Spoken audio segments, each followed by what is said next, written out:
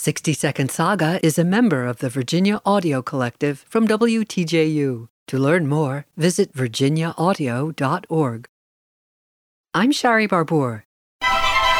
Where there's a will, there's a way. Shakespeare included that in a famous lighthearted play, and he used poetry, illusion, and dreams to do it.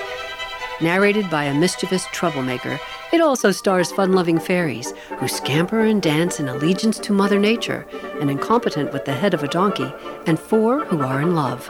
An enchanted woodland is where it all takes place, full of magic and merriment, a fantasy world of fairies, queens, elves, and others under the spell of love potions, mistaken identities, and triumphant love.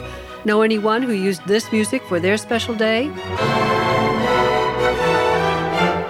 The play inspired a 17-year-old to compose a concert overture.